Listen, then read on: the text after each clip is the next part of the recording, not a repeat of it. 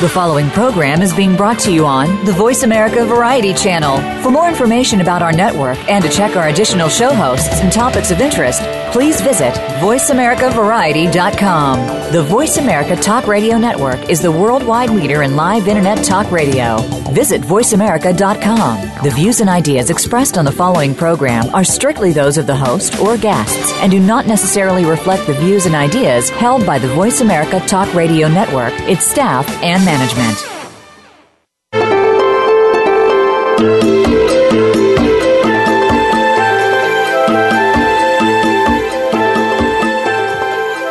Welcome to Inside Out, the Inner Revolution, with your host, Beth Green. This is James Maynard, your co-host. Today's topic, discover an eco-friendly resort in a gorgeous location where you can make a difference. Let Earl Cahill inspire you to become more daring about your life. Can you enjoy an eco-friendly resort in Central America, surf, do yoga, and at the same time help a local community realize its dreams, including schools and clean water? Plus, know that employees are paid a fair wage and are afforded scholarship opportunities. In other words, be on a vacation in a developing nation without feeling guilty. Yeah, without feeling guilty. Did you hear that? That'd be nice. In fact, feel great about it. Meet Earl Cahill, co-owner James said he never felt guilty for being on vacation at there, but I did. Anyway, I do know. Now I have retroactive guilt. Good, I'm glad to hear it. So now, today is your chance to meet Earl Cahill, co-owner of El Coco Loco in Northern Nicaragua, linked with their nonprofit Waves of Hope. Earl and his friends were students in Canada when they felt inspired by a vision of working and living in a community where they could make a real difference, as well as afford their family and guests a unique opportunity. Hear their story and share in their challenges. Learn about their resort and discover the many opportunities it offers for relaxation, service, and or just plain fun. Plus, be inspired. Many dream of doing something outside the box, but few do it. Let Earl inspire you to take your next step. And now, here's Beth from the Inside Out. Hi there. Welcome. Well, first of all, we should acknowledge that this is our very first show on the Variety Channel. Hey, Variety! And so we're very excited to be here, and we're also grateful for the Seventh Wave channel that's been such a great support to us, and you can still find us there for a while we're transitioning. And the podcast is always in the same place. The host page is in the same place. Anyway, well, we have a lot to cover today. First, James is going to do a quick version of the news because I want to give you just a little bit of background. Now, some of you are already going to put your finger on click to turn us off, but I want to give you just a little bit of history of the U.S. relationship to Nicaragua. Now, I know that Earl is not an American. He is a Canadian. He's a North American. But most of our listeners are in the U.S., and it would be really good to see what some of the history is of our relationship with Nicaragua and what an incredible inner revolution it represents for Earl and his friends to be doing what they're doing. So, okay, but first, here's James with the news. Yes, this is the news of the Inner Revolution. First, we have an Associated Press news item from July 16th, 2015. Obama visits prison to call for a fairer justice system. Last week, President Barack Obama came to the medium-security El Reno Federal Correctional Institution near Oklahoma City to press his case that the nation needs to reconsider the way crime is controlled and prisoners are rehabilitated. Obama was the first sitting president to visit a federal prison. The president said there must be a distinction between young people doing stupid things and violent criminals. These are young people who made mistakes that aren't that different than the mistakes I made, Obama said. Among the changes Obama is seeking is a reduction or outright elimination of severe mandatory minimum sentences for nonviolent offenders. Harsh prison sentences, particularly for nonviolent drug crimes, are to blame for doubling the prison population in the past 2 decades. See, now that's oneness. I know I'm interrupting you, James, but that's oneness. I mean, President Obama saying, this could be me because I did stupid things too. So it's really breaking down some of that them, us, oppositional inner, energy, which is so much a part of the inner revolution, which is about oneness, becoming accountable for the impact of our behavior, and really becoming mutually supportive. So take it away, James. Okay, next we have an item from one of our listeners, Tracy, from Upworthy, a related story. Throwing people in jail didn't help, so this police chief found a better way to help addicts recover. Now, this is a story about a police chief in Gloucester, Massachusetts. Gloucester, yeah. For Gloucester, those who are not Easterners. There you go. Who started a program to give people who struggle with addiction a judgment-free place to go for help. So he set up a program whereby people could come and surrender their drugs and paraphernalia and not get arrested. Instead, they are fast-tracked to a rehab center that will help the person. And they are provided an angel who will help them along every step of the way, even hold their hand if need be.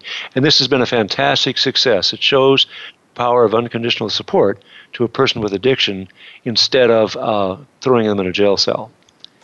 Yeah, more oneness, huh? Yeah, that's great. Yeah. Again, and then another item we have from the Christian Science Monitor in Los Angeles. They have a national model for dealing with the mentally ill by the police, where in LA, the police have formed a partnership with the mental health department. And so they have a team of officer clinicians who divert people who are arrested for who have mental illness to go directly into a mental health clinic and environment instead of sitting in a jail.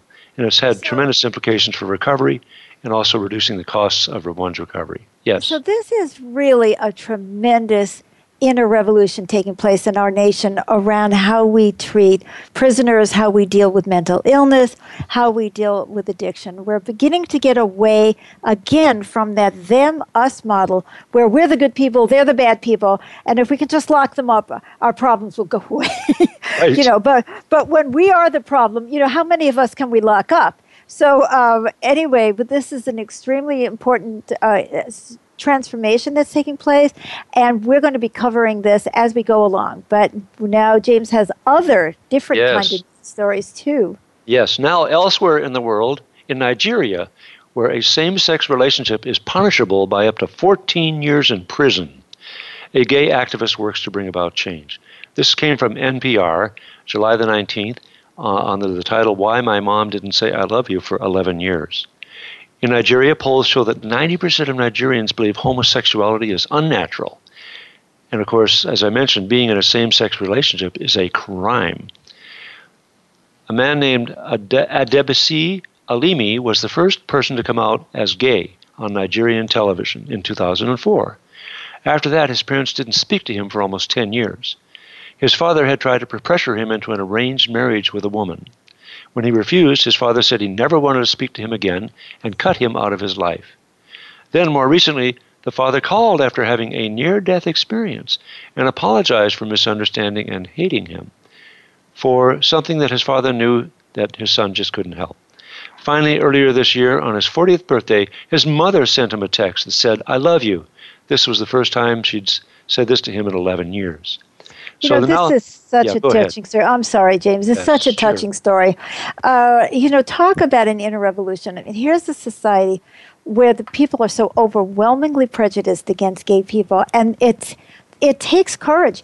I was just saying that the three practices of the inner revolution are becoming oneness, really feeling how we're one, becoming accountable for the impact of our behavior on ourselves, one another, and the earth. And the third one is to become mutually supportive. But we need to develop, in order to be into revolutionaries, we need to develop some habits and qualities of personalities, and one of them is courage. Look at this guy. Yeah. Who's standing up. I mean, it takes people like that who get knocked down. And I also want to tell you, I'm particularly touched by this story because I was engaged in an interracial relationship back in the 1960s. Okay, I'm dating myself. And my parents did not talk to me for 8 years. So I had so much compassion for this guy and what it took to be able to stand up to all of that. Yes. So there's been a lot of progress in Nigeria. Now 30% of Nigerians say they believe that LGBT people should have access to health care, housing, and education, which is coming away from 96% of all people opposing relationships between same-sex couples. So they've come a long way here already, but they have more to go. Progress. Now, probably so. And also from another listener, Chris, in Afghanistan, a gender revolution hits the streets, 2 wheels at a time. This is from NPR, June the 9th, this year. In the 1990s, the Taliban imposed many restrictions on women's rights. Women couldn't go to school, walk on the streets alone, or speak publicly. The militant group was ousted from parts of the country in 2001, yet many people still believe that women belong inside the house. Fatima Haidari, now 18, decided to challenge that thinking. After studying in the U.S. last spring, Haidari returned to Kabul and, with the help of Girls Up, created a bike riding club just for girls. She felt it was really important for a woman to be able to get somewhere without a male's help. They ride together around Kabul every week on Friday. On one ride, a man tried to stop one of her friends and made her fall from her bike. There was nobody to protect the girls or even call the person out. But the girls have kept riding nonetheless. Says Hadari, it's really new for our society to see women outside their house because we usually think women are supposed to be home to raise the children or take care of the husband. We're trying to push women to have equal presence in society, and biking is just part of it. Next, she wants to learn how to drive. I love that story too, don't you? I do too. mean, look at this. The inner revolution is happening all over the planet, and it's changes in attitudes. And again, what a beautiful example of courage. And as some of you will know, in 2 weeks, we're actually interviewing Dr. Sakina Yaqubi, who opened 80 schools for women and children, underground schools, during the time that the Taliban was in charge of Afghanistan. And of course, they're not completely out of Afghanistan now. And they faced threats of death. And she's going to be on our show in 2 weeks, and she's going to be telling us about what that struggle was like and what they're still facing today. But I mean, you know, we hear so much negative news, guys, so much bad news. And to see people beginning to stand up and fighting and getting support is the thing that makes my heart sing, and is what our Inside Out the Inner Revolution show is all about, and talking to these fabulous people who are doing fabulous things. So thank you so much for the news this week, James. Yes, thank you. Okay, so now going from the fabulous to the not so fabulous, I want to give you a little bit of background of the U.S. Connection to Nicaragua. Now, Nicaragua, as most of you know, is a Central American nation. It's a small Central American nation, and we have a kind of a pretty sordid history with a lot of Central America. When I say we, again, I mean the U.S. government. And in fact, it started way back in 1909. Well, you know, Nicaragua, like all the South American countries, were colonized by the Spanish and by the Portuguese. So Nicaragua was a Spanish colony, and what happened, of course, was that the U.S. came down on the side of colonialism. Unfortunately, that's only when it was our freedom that was at stake did we actually oppose colonialism. It's not good. In fact, the U.S. invaded Nicaragua in 1909, which is not very unusual, I have to say, for the U.S. in relation to Central America, because, you know, we didn't like what they were doing. We didn't like the government. So we just felt like we had a right to go in there. And then, you know, one of the hideous pieces of U.S. Nicaraguan history is that the Somoza family was installed by the U.S. government in 1927, and that was a 43-year military dictatorship that we installed. I mean, I say we because I'm an American. This is my country. This is my government. And so, you know, it shouldn't be surprising that there's a little resentment against the Americans in many parts of the world. When, you know, because the people were very narrow-minded. They were looking about, you know, what is American business interest, and most people didn't really know what the government was doing. But then there was the Sandinistas, who took power in July of 1979. And what happened was kind of an unfortunate kind of relationship because Jimmy Carter was president at the time, and he tried to work with the new government for a while. However, the Carter administration who had provided $60 million in aid to Nicaragua under the Sandinistas, he suspended that aid because when they got evidence of a Nicaraguan shipment of arms to El Salvador and rebels. Well, El Salvador was another tragedy in Central America. There was also a rebellion in there. And so, there was a movement, and we decided that we didn't like that. And so at that time, something really, really bad happened, which was Reagan came in. And during the time that the Sandinistas were in power, various rebel groups against the Sandinistas were a kind of populist, socialist kind of group. Various rebel groups, collectively known as the Contras, were formed to oppose the new government, and the Reagan administration authorized the CIA to help the Contras. So the Sandinistas were trying to bring some kind of reform to Nicaragua. The Contras were contrary. Reagan and the American government was supporting them. The CIA was in. And, it was really bad. The Contras engaged in a systematic campaign of terror against the rural Nicaraguan population to disrupt the social reform projects of the Sandinistas. There was a lot of brutality. And this was all being, funded by us. And you know what was really horrible? Some of you will remember this, that when the U.S. Congress decided that we should no longer be supporting the Contras, the Reagan administration did that kind of swap the Iran arms and the Contra Iran, they covertly sold arms to Iran and channeled the proceeds to the Contras. And this was against the U.S. Congress. And the International Court of Justice finally asked in 1984 that the U.S. needed to make reparations to the Republic of Nicaragua for all the injuries caused. And I'm sorry to say that during the war between the Contras and the Sandinistas, 30,000 people were killed. So this is the background. I know it was very brief, but, it just gives you a little bit of the flavor. And now we have Earl Cahill and his friends, these Canadians who probably didn't even know this history, or maybe they did. And they had this feeling like, oh my God, we're all one world, and look at this poverty, and how can we help people? And they come into this land with a completely different attitude, with a real inner revolutionary attitude of feeling one with the people and caring and being accountable. And their story is incredible. And I'm so proud and happy to have them on, to have Earl representing them on. And he not only does they have this great tourist attraction, but they have this wonderful nonprofit corporation. So Earl didn't come on to talk about politics, but see, I'm allowed.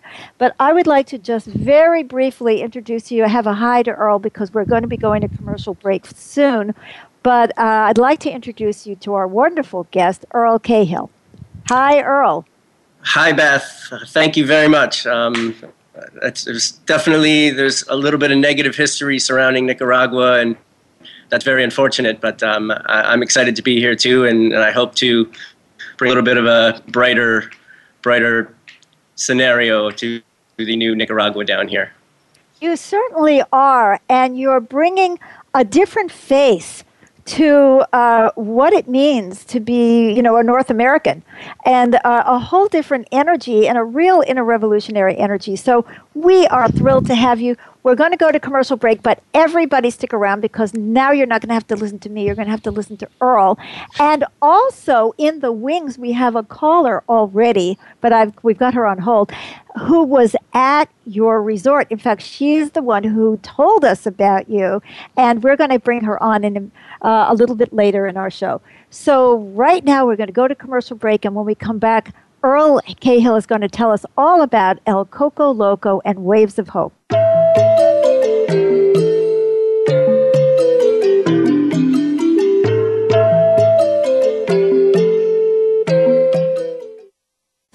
We're making it easier to listen to the Voice America Talk Radio Network live wherever you go on iPhone, BlackBerry, or Android. Download it from the Apple iTunes App Store, BlackBerry App World, or Android Market. Revolutionize your life and your world with a new attitude and a new way of being. Learn how at www.theinnerrevolution.org. At Beth's website, you will find effective tools, processes, teachings, and more to help you become the person you want to be and co-create the world you want to live in. Sign up for Beth's newsletter and get a free PDF of her comprehensive book, Living with Reality, a manual for living with real answers and proven tools. Book a private 15-minute consultation with Beth that will astound you with its depth and transformative power. Learn about Beth's other books, YouTube channel, School of Intuitive Counseling, music, upcoming workshops, trainings, and remarkable community, theinnerrevolution.org, which offers all kinds of help, including low-fee counseling and free support. The Inner Revolution requires us to heal our hearts and awaken our minds. Find both at Beth's website, theinnerrevolution.org. Find out what's happening on the Voice America Talk Radio Network by keeping up with us on Twitter. You can find us at Voice America TRN.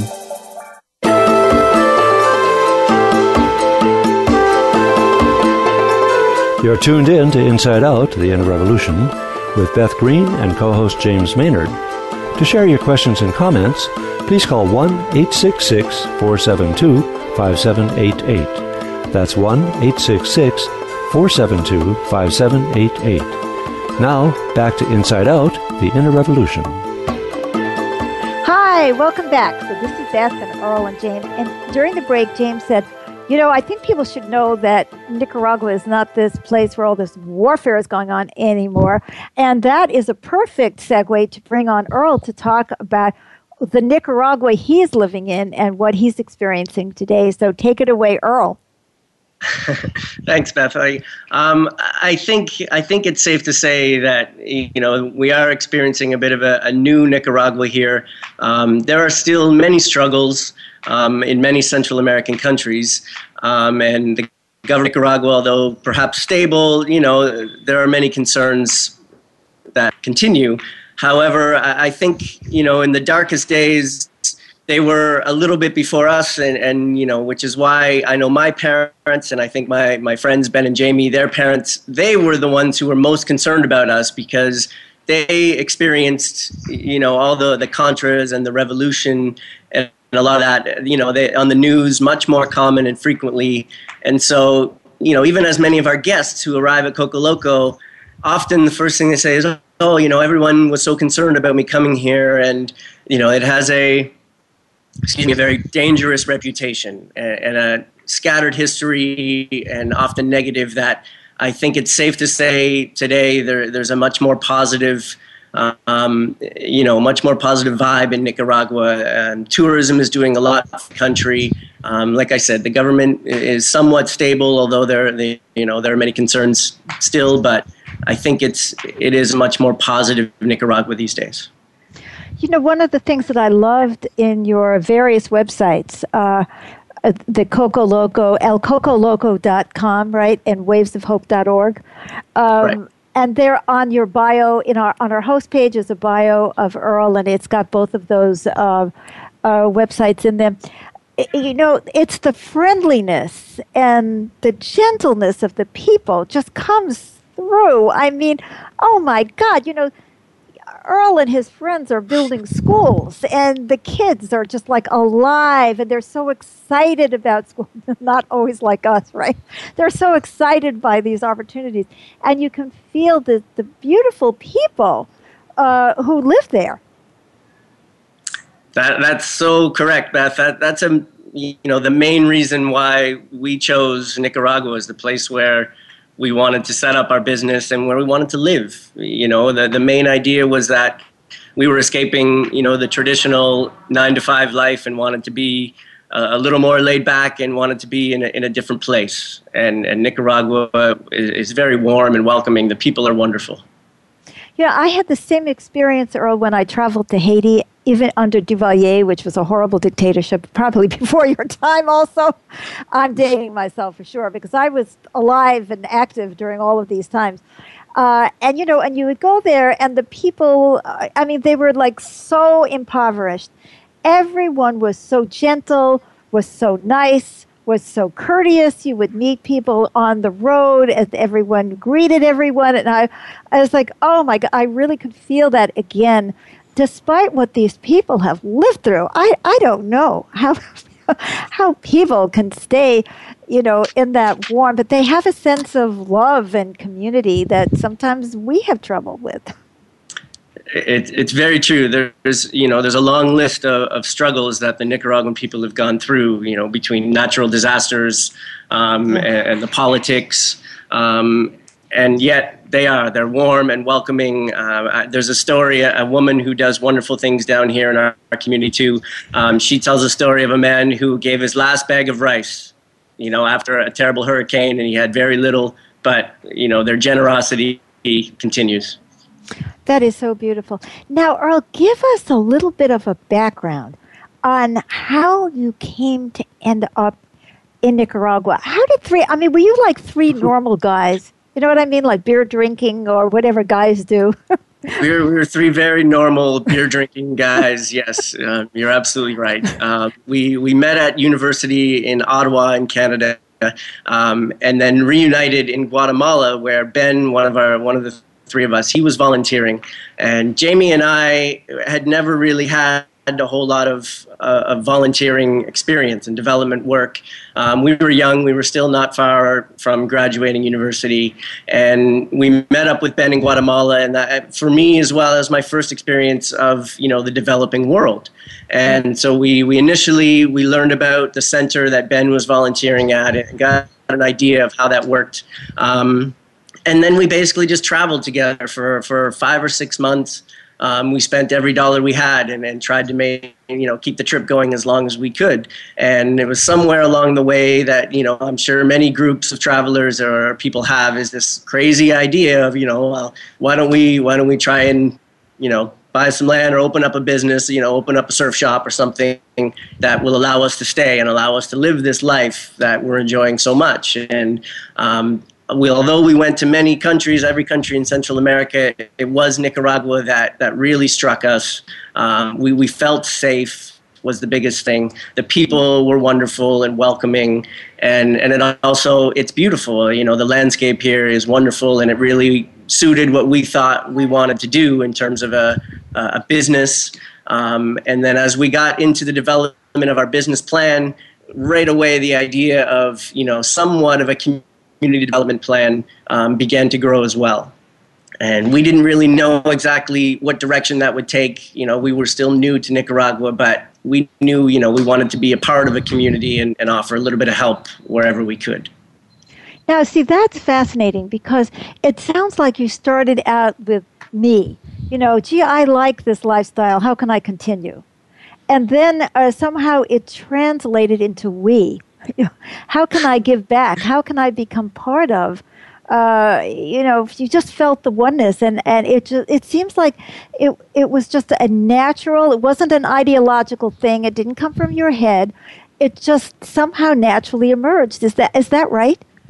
I think so. It was clear, throughout our travels that there was a lot of hardship. The bottom line is a lot of people do live in poverty here and struggle day to day to provide food for their families and keep a roof over their head. And we were all normal kids growing up and normal guys. But at the same time, we were very fortunate just coming from where we came from. And it just seemed, somewhat of a responsibility that if we were going to open a business down here and be half successful, it seemed a responsibility to share some of that with our immediate community and try and, do what we could. We weren't sure at first what that would be, but we wanted, we did feel it was a responsibility. Well, Earl, lots of companies in North America go into communities and are considered successful, and yet they have only one interest, which is how to make profit for their shareholders, or to how to make profit for the business. The same need that you're talking about to care for people and to care about people is as true here as it is in Central America. Yet people don't come to that consciousness. This is a really different way of doing business. It's a different way of being a capitalist, that's for sure. Well, I don't think we ever realized either that the nonprofit, that Waves of Hope, would become as big as it has, and would, we hoped that the business would help Waves ways of hope and bringing in guests and having, if we made some profits to share, we hope that would help the nonprofit, but we didn't realize how much the nonprofit would actually help the business and help us grow. Well, tell me about that. Tell us about that, what the nonprofit has been doing and how it has helped you grow. And later on, a little bit later, we're going to ask you to describe some of the fabulous vacation opportunities, because I don't want to lose that too. I want people to know that this is a beautiful place. It's a great opportunities. But let's start with that, because that last statement was so provocative. Sure. So when we got started, we were very new, as I've mentioned, and all of us, our Spanish was very rough, and so even just the idea of basic communication was a struggle at times. But we knew we didn't want to press anything on the community. We didn't want to come into this community and think that we knew what that community needed. It was really key for us to start by learning from them and listening to them and introduce ourselves gradually and let them know our plans and that we would like to help them if we could. And so through some time and through introductions, we kind of put together, our three kind of main focuses, which were based on the community's communication to us, which were education, healthcare, and just basic infrastructure. Education has clearly become our strongest fight. And, a lot of kids in these communities, a lot of parents had never gone to school. And so then a lot of kids were not going to school. They didn't have the resources. They didn't have the buildings in many situations. So that was an area where the community spoke to us and said, we want the best for our kids. And we want to see them get an education and perhaps, do a little better than us if that could happen. And so we started with basic ideas of helping our local elementary school. And we did a big fundraiser in Toronto with mostly friends and family and raised, I think it was close to $12,000. And it was a wonderful night. We had a wonderful help. And we put that all towards helping our elementary school in our community. We did a backpack drive where we provided kids with a backpack full of supplies that would last them for a full year, and did a little work on the school to make it a place of pride and make it a place where kids want to go and parents want to send their kids. And like all of our projects, we did this with the community. It wasn't just us. We expected parents to come out and help and contribute ideas and contribute their work and their hours. And that's how they come to appreciate that work in that building, and it becomes that place of pride. And they're happy to go to a graduation and see their kids up on a stage. Yeah. And so from there, we just continued at little elementary schools in our greater community, and started doing a number of other small, healthcare initiatives, providing some medicines to the clinics, which are always short. Basic infrastructure, fixing a road here and there, fixing a bridge where we could. And slowly we just grew and grew. And I think it's safe to say our biggest accomplishment was building a high school from the ground up. We're currently in our second full year of classes with over 130 kids who prior to that didn't have a real high school to go to. There was a high school several hours, several buses and more than an hour away that not many kids would go to, where now numbers are fantastic and it's a very exciting place to be. And you've raised hundreds of thousands of dollars. With lots of wonderful help, yes. With the high school in particular, when the community came to us and asked us, if we could do such a project, and that seemed way above us at the time. We were bringing in maybe $20,000 a year and dividing that as quickly or as best we could. This high school from the ground up seemed to be a tall mountain for us. And we were fortunate. We partnered with a couple of other organizations, one of them being Surf for Life, which is a San Francisco-based group that brings down service trips, that fundraises, and they contributed a lot towards the high school and helped us in where we're at now. We've raised probably over $250,000 in about 7 years since we got going. And you know what else is fantastic? So many, because I was watching your videos, you have volunteers that are out there doing grunt labor. You don't have power tools, and you're doing all of this with people who actually want to give their hard work. And, I don't think about surfers as having organizations that are looking to help. You know what I mean? This is such a mind-blowing, paradigm-blowing kind of, idea of what you guys are doing. But how did that help the business? So it like you say, perhaps you're surprised, but there are a number of wonderful surfers out there, and there are many organizations who are connected to both surfers and other travelers who want to make a difference and seek out places to go that do have a connection to the community. And so really for us, what's benefited us is that there are those people who want to come and stay at our resort and also enjoy getting involved with the community, meeting the community, and that is, continues. We have a lot of school groups. My high school has even come down and helped out when we were building the high school. And, we couldn't be happier to bring in groups and introduce them to the Nicaraguan people and our community. We're far from being a closed-in space where we advise people, don't go outside there. We're not sure who everybody is, and it's quite the opposite. We encourage people to move around in our community and get to know the people. That is such a revolutionary act in and of itself, Earl, because I know that in the Caribbean, for instance, the tourist places were all like completely isolated from the rest of society, so that people didn't have to see what was going on and didn't have to actually interact with people. And your paradigm is just the opposite. And this is so exciting because you're collapsing a lot of the dualities, work and fun, or work and vacation, right? Or the nonprofit and the for-profit, because they're all working synergistically. People who want to involve themselves in the nonprofit come and they stay in your resort. Other people who just want to come to the resort can and have a wonderful vacation.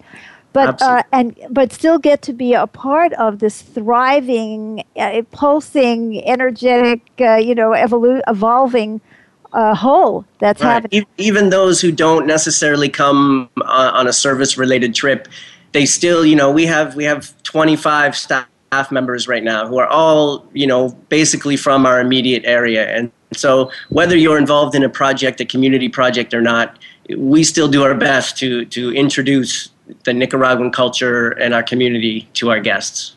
I think that's fantastic. And by the way, just to mention, they also have yoga retreats. So there's a real mind, body, spirit healing energy, great food, I understand. I wish I could. We're fortunate. We have a wonderful team, and we all have a very fortunate lifestyle at the moment. And back to when we came here, that was the idea. We were coming to live here, and so we just wanted to be a part of this community, and that's what came naturally to us, is being involved. Well, there again is that collapsing of the separation mentality, the collapsing of the dualities. It's all oneness. It's like you live there. It's not like, this guy makes a factory in Detroit but lives in some suburb. You know what I'm saying? It's like you have to live with the people who work for you. You breathe the same air that they do. And all of that makes such a difference. Well, we're going to be going to commercial break, and when we come back, we're going to have Anne come on, and she's going to tell us about her wonderful trip and what she experienced. And then I really want you to tell us some of the stories about what it was really like for you as a Canadian to adjust to living in a third world nation, which is a very different way to live. So it has its moments, yes. I'm sure it does. And what your family said and all of that stuff. So stick around. We have lots more on Inside Out, the Inner Revolution.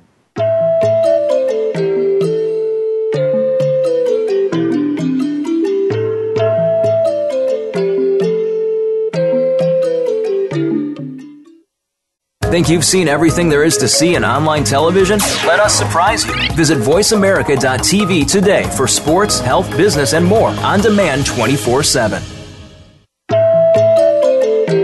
Revolutionize your life and your world with a new attitude and a new way of being. Learn how at www.theinnerrevolution.org.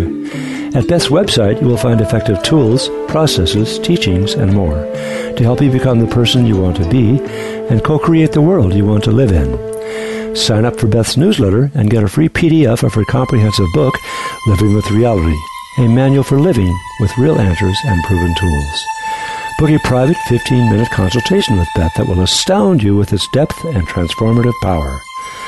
Learn about Beth's other books, YouTube channel, School of Intuitive Counseling, music, upcoming workshops, trainings, and remarkable community, theinnerrevolution.org, which offers all kinds of help, including low-fee counseling and free support. The Inner Revolution requires us to heal our hearts and awaken our minds. Find both at Beth's website, theinnerrevolution.org. Become our friend on Facebook. Post your thoughts about our shows and network on our timeline. Visit facebook.com/Voice America.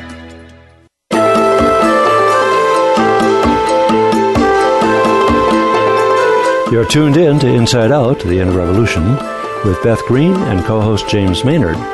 To share your questions and comments, please call 1-866-472-5788. That's 1-866-472-5788. Now, back to Inside Out, The Inner Revolution. Hi, welcome back to Inside Out, The Inner Revolution. I am Beth Green, and we are talking to Earl Cahill, one of the co-owners of Coco Loco, and one of the co-founders of Waves of Hope, which is their nonprofit. And we have waiting in the wings Anne, who was there this summer and told us about Earl and said, you got to talk to this guy. He's an inner revolutionary. So, Anne, welcome to Inside Out. Thank you. So you hear me okay? Yes, we hear you great. Okay. Great. You're here in the U.S. too, which helps. Yeah, I just didn't know. So, Anne, you wanted to call in and talk about what it was like for you being there, and we would love to hear an unexpurgated account, truth, about what it was like to be at El Coco Loco. Do you have to be loco to go to El Coco Loco? Well, I definitely belong. Thank you. Yes, I love the experience. There was a few things that came to mind that I'd love to share about the way it impacted me. And first of all, I was really attracted to the idea of the eco resort. I'd never heard of that really. Didn't know what exactly to expect. But once I was there, I realized as I was there, there's no hot water in the shower. It's outdoor showers, and their toilets are wireless. They have this really awesome, innovative system that's completely sanitary, but does not use the resources like we do here. And I realized as I was there, it slowly dawned on me, I have this ongoing guilt and shame as a person in the developed world, I think. And I always hear about all the resources that we use and how we're 5% of the world's population. We use 25% of the resources, or probably more than that. And, it's just always there in the background. And I didn't realize until I was there for a little while how, I was realizing I was living in a way different than that, and how that feeling was not there as much anymore, and that I felt so much more connected to nature, and instead of feeling like I'm just taking and taking and taking of resources, that I just felt more like in community with nature. So I really appreciated that experience, and I didn't miss any of that. I didn't miss the hot water. I didn't miss the flushing, whatever it was. I mean, I was only there a week, but I know Earl will probably share more about me what it's like to be there all the time, but I really enjoyed that experience, and I would highly, highly recommend it. But there were a couple of other ways that it inspired me and impacted me. The other way was part of what they do. I was there with Surf with Amigas, who rent out the resort, and they send in their information, their travel information. They say, if you have any room left in your bags, bring things for the local community. We're connected with Waves of Hope. And that inspired me. Last year I went to Central America and I had like 2 bags and like half of them were with shoes and clothes and random crap that I never used and everyone laughed at me for. And this year I planned on bringing less anyway, but when they said bring what you can, I was inspired to send a message out to people I know and everyone in my school because I'm a teacher, and people were putting things in my box at school like toothbrushes and books and, you know, things that they need for their classrooms. And I cleaned out my classroom and so I was like weighed down this time bringing things on my trip, but they weren't for me. And it was a wonderful feeling, to be weighed down, but with things to offer instead of things to use.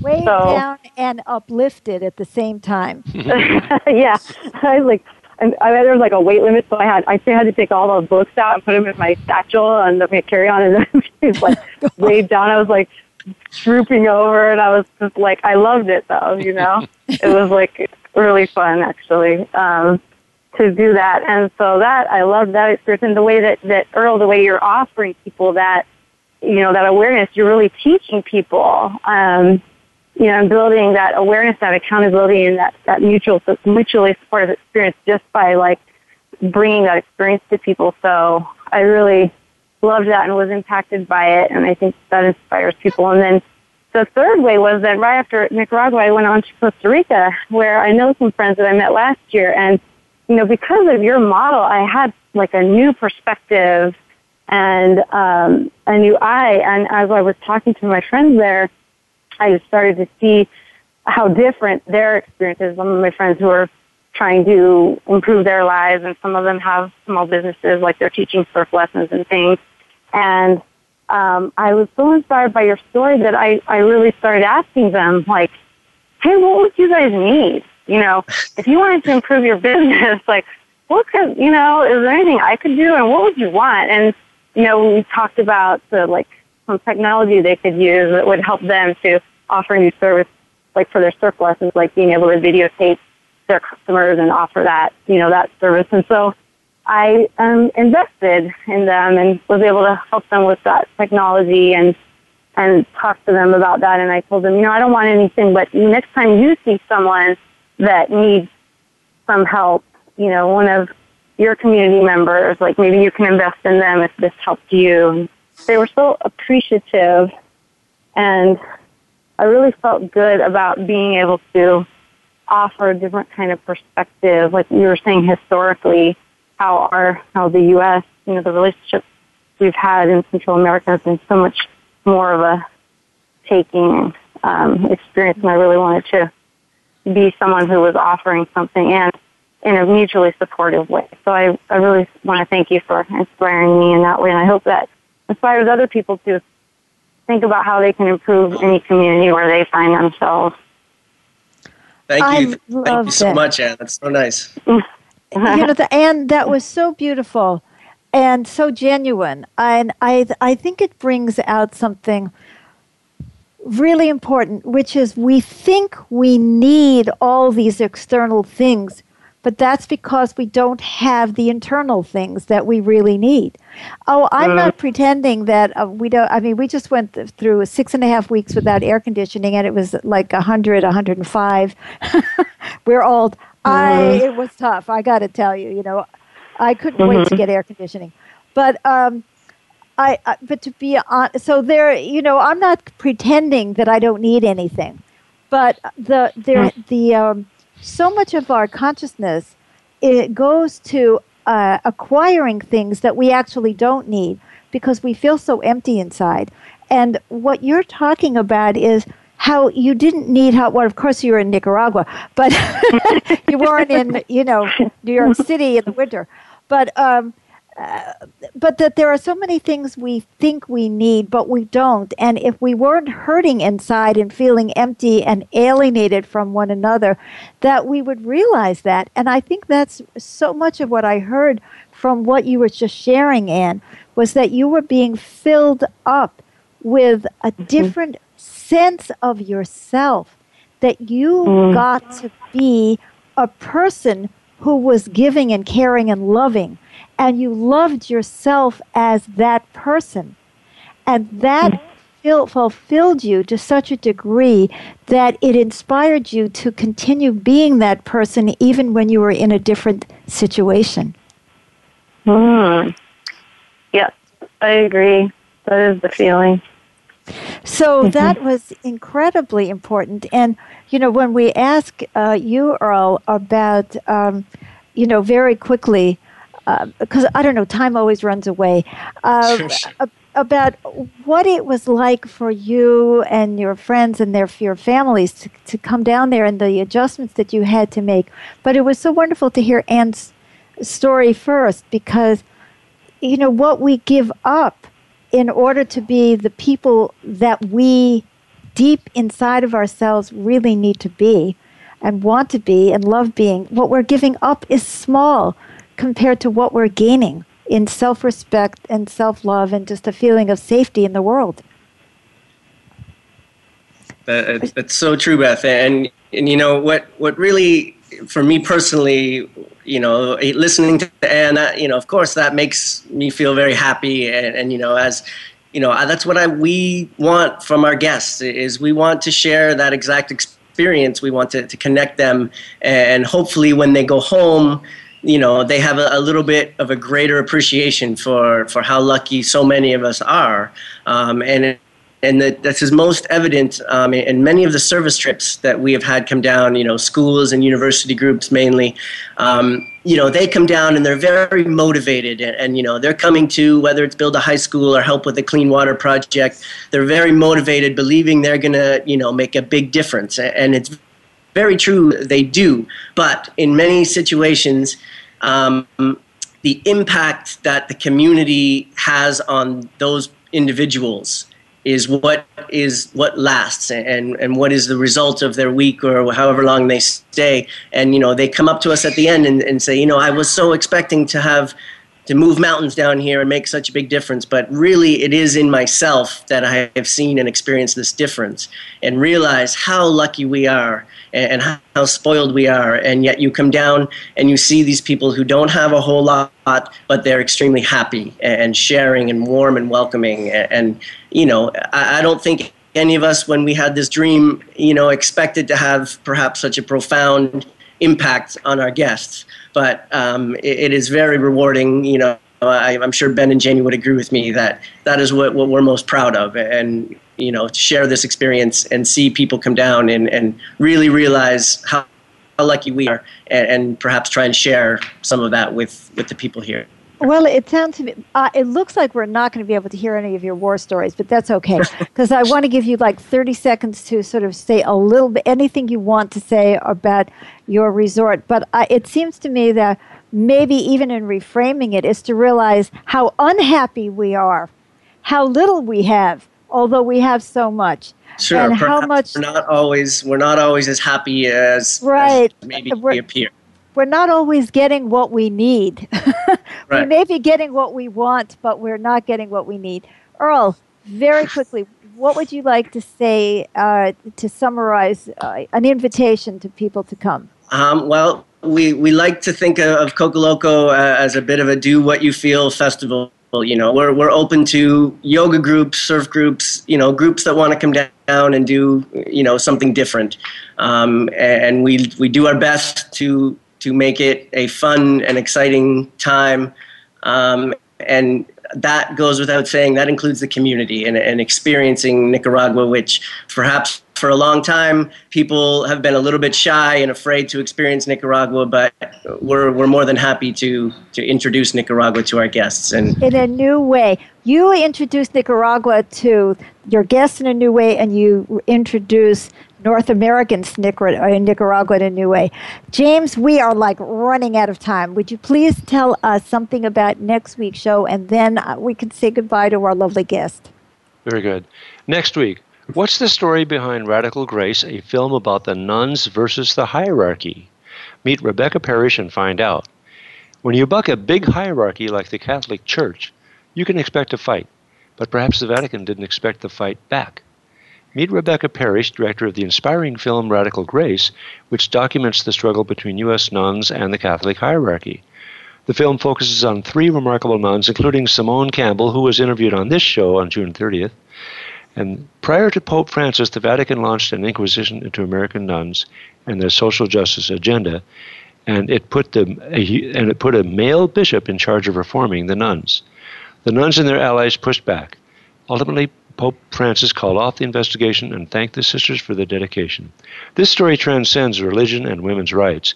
It's part of the inner revolution against mindless conformity and for the needs of real people. We're thrilled to introduce you to director Rebecca Parrish, and you'll discover the story behind this film, Rebecca's personal story, and how making the film changed her. And now, a final word. Isn't that just what Earl was just talking about? You know, how much we are transformed by experiences when we think we're going in there to help somebody else. But I love that. Earl, it has been an absolute delight having you on the show. I hope lots of people look you up at elcocoloco.com, wavesofhope.org. Find out about this. Tell your friends about it. And let's continue to feed this positive change that's happening on our planet. Let's do it together. So thank you so much. Thank you, Beth, so much. It's been a pleasure. Thank you. All right. Well, until next week, this is Beth Green from The Inside Out.